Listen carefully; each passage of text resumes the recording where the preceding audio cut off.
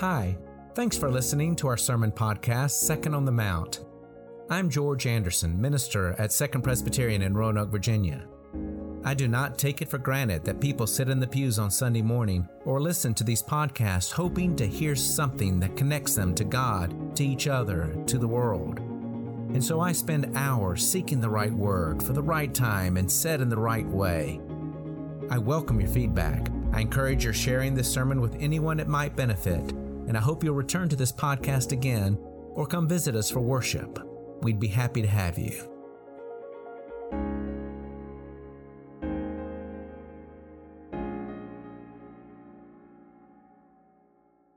Let us pray. Most gracious God, we ask that in the proclamation of your word, as it is enacted, read, and proclaimed, that it's your word that we hear for our lives, and hearing believe, and believing obey. Amen. Today's sermon is part 2 of an unofficial sermon series. I say it is unofficial because I had no idea that Elizabeth's sermon last week was going to dovetail so nicely with the passage that I was working on. Elizabeth's sermon was on forgiveness. Or better said, she talked about the human side of forgiving, having to forgive over and over again, because to live is to wrong and to be wronged. How many times must I forgive? Jesus has asked. 7 times? No, 7 times 70. Keep at it, because we're never going to get this living business right. This past week, I talked to Jeff Luckett about this passage, and he quoted Stephen Wright, who said, "When I was in school, the teachers told me that practice makes perfect. And then they told me nobody's perfect. So I quit practicing." And he's right. To practice in order to be perfect is a project that is doomed to fail. But practicing forgiveness, now that's a project with potential to keep a life from degrading into scorekeeping, grievances, resentments, and petty grudges. Now again, this is the human side of forgiveness. Today we deal with the flip side, the divine side of forgiveness. Have a listen, and listen for the word of God. One day while he was teaching, Pharisees and teachers of the law who had come from every village of Galilee and Judea and from Jerusalem were sitting nearby, and the power of the Lord was with him to heal. Just then, some man came carrying a paralyzed man on a stretcher. They were trying to bring him in and lay him before Jesus, but finding no way to bring him in because of the crowd, they went up on the roof and let him down on the stretcher through the tiles into the middle of the crowd in front of Jesus. When he saw their faith, he said, "Friends, your sins are forgiven you." Then the scribes and Pharisees began to question, "Who is this who is speaking blasphemies? Who can forgive sins but God?" When Jesus perceived their questioning, he answered them, "Why do you raise such questions in your hearts? Which is easier, to say, 'Your sins are forgiven you,' or to say, 'Stand up and walk'? But so that you may know that the Son of Man has authority on earth to forgive sins," he said to the one who was paralyzed, "I say to you, stand up and take up your stretcher and go home." And immediately he stood up before them, took what he had been lying on, and went to his home, glorifying God. Amazement seized all of them, and they glorified God and were filled with fear, saying, "We've seen some incredible things today." The word of the Lord. I mentioned Martha Delaney in Concerns. The family has given me permission to give a report in this sermon on how Martha is doing. As some of you know, Martha suffered a stroke last month that left her partially paralyzed and unable to speak. For this to have happened to someone in the early 30s is quite shocking and upsetting. Her mom and Delaney immediately flew to Denver to be with Martha as she received intensive treatment at Craig Hospital. Fortunately, one of the world's leading institutions in dealing with neurorehabilitation. Anne has texted me almost daily, and I've been able to follow Martha's remarkable recovery in real time. Now, it's far from over. She has a long way to go. She still needs prayers. However, her recovery has dramatically exceeded expectations. At first, she could not speak, but now is not only conversational, but has her sense of humor back. Her physical recovery is a month ahead of where her specialist thought she would be. Anne was kind enough to send me videos of her walking smoothly with a walker and pulling weights with both arms. Credit has to go to the specialists and rehab personnel of Craig Hospital, Martha's young age and good attitude, and the support of her family. Still, even with that being said, and it all needs to be said, even with modern medicine, family support, and Martha's attitude and youth in mind, it still feels miraculous, this amazing recovery. Thank God. And with Martha's remarkable recovery in mind, it's hard not to see the healing, the actual healing of paralysis, as the main thing to celebrate in our passage. I mean, we heard that Jesus declared the man's sins to be forgiven and then have an argument with others about it. But a paralyzed guy gets up and walks out the door with a stretcher. Is that what is so amazing that Matthew, Mark, and Luke all tell this story? I don't think so. Now, that doesn't stop me from celebrating a paralytic getting up, taking a stretcher, and walking out the door. And it encourages a celebration of the video of Martha walking. Jesus calls the healing of the paralytic a sign of something greater. But it's a wonderful sign, don't you think?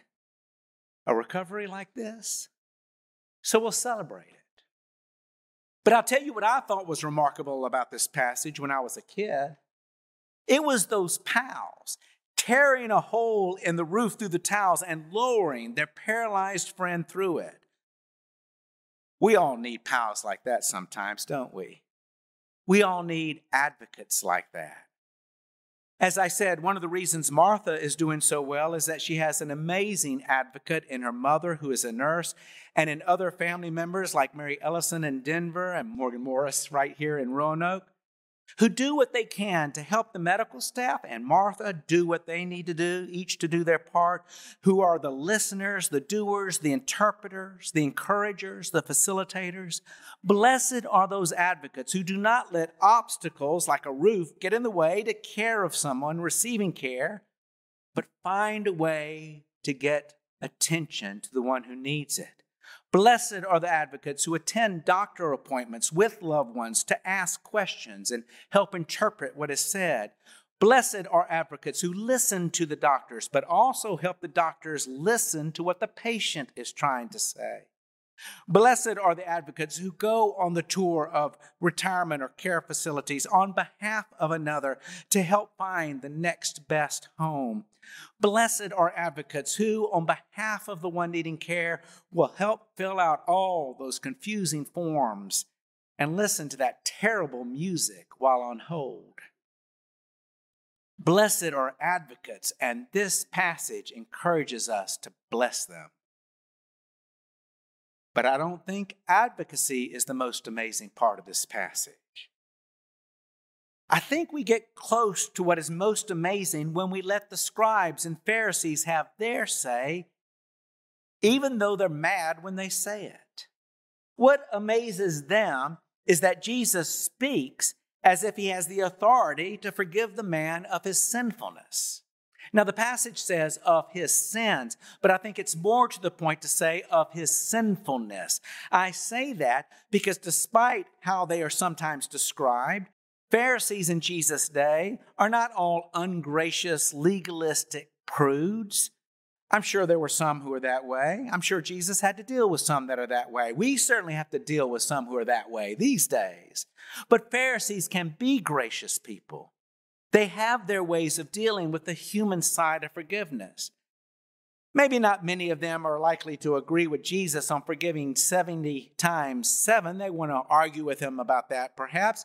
They're concerned for the well-being of the community. They're concerned for the status of one's heart. I may need to forgive others so that I don't stay stuck even if the other does. But the Pharisees are business people who care about rules and business ethics. When you have a family to feed, sometimes hugging it out isn't enough. They also want to protect the safety and health of the community. And they say some wrongs are worse than others, and they have rules about such things, policies and processes to deal with levels of severity. Gossiping about a friend is different from stealing the savings of the elderly, after all. When someone wrecks a family, incites a riot, or is careless so as to cause someone to lose a limb or a life, you can't just say, forget about it.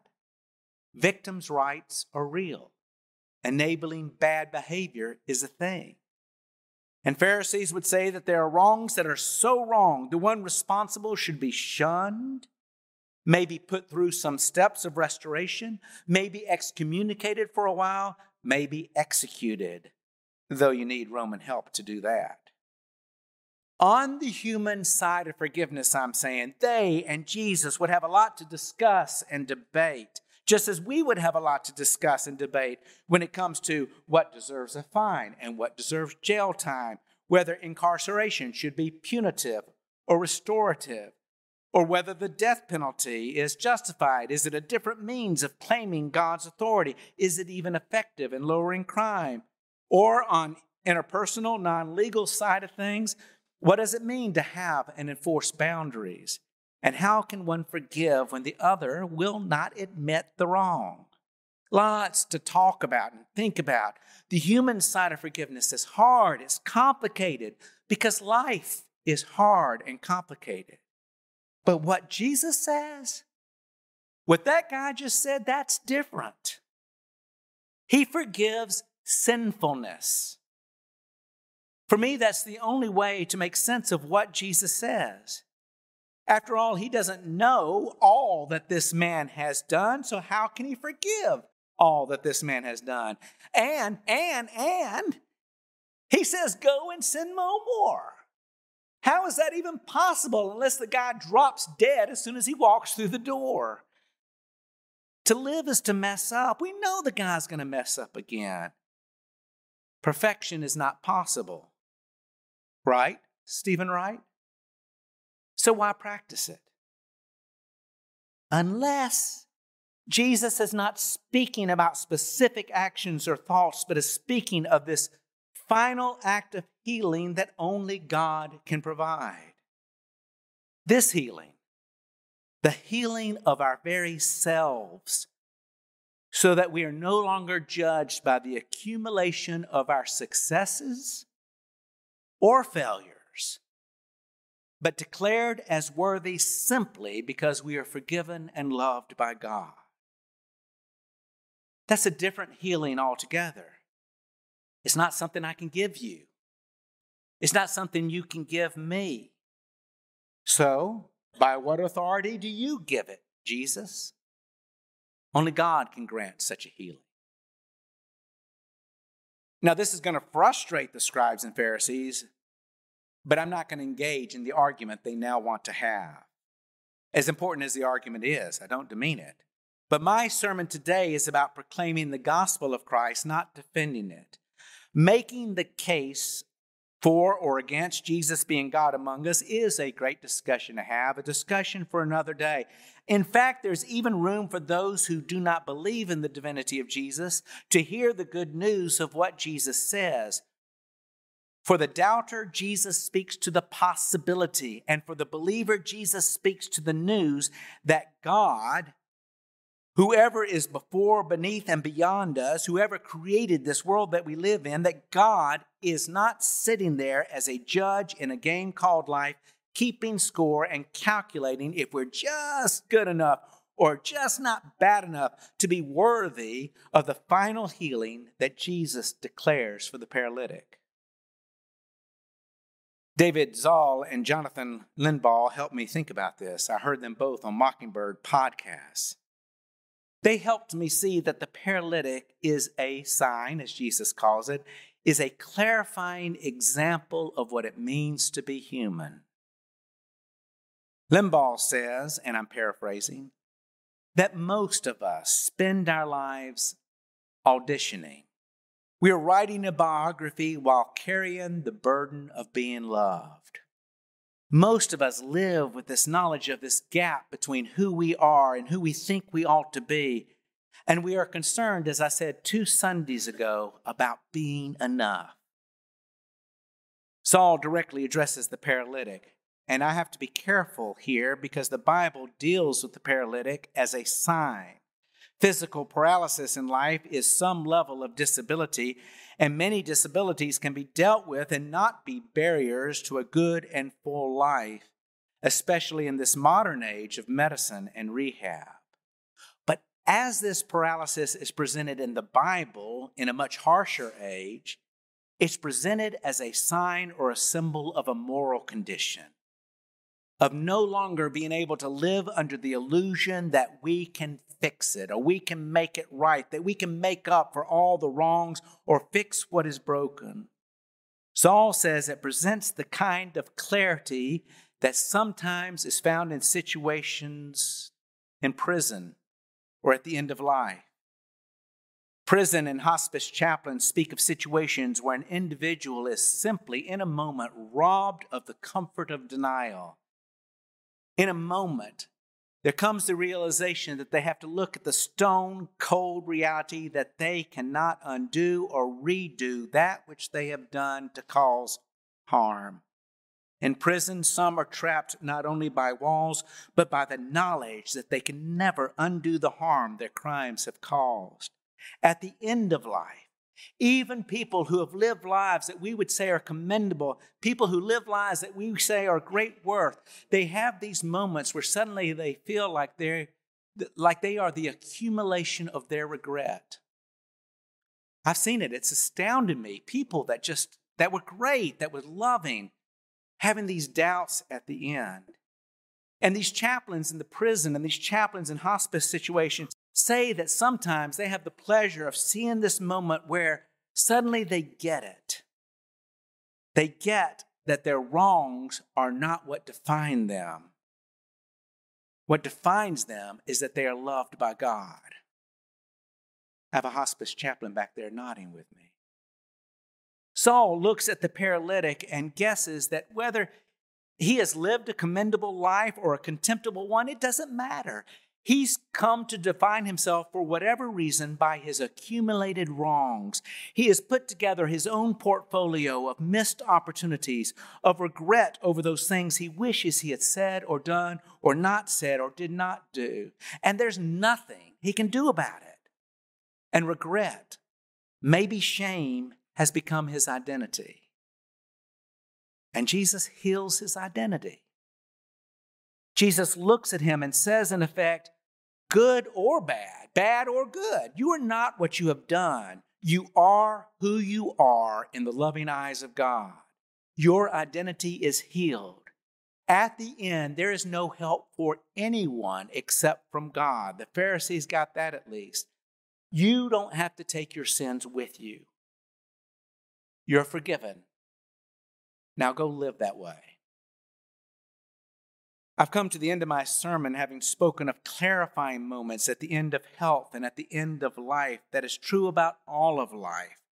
We need a final healing because we can't possibly repair all the wrongs of life.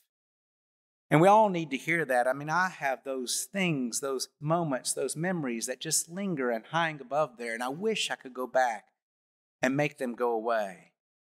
And yet they are not what should define me. And whatever they are for you, they should not define you either.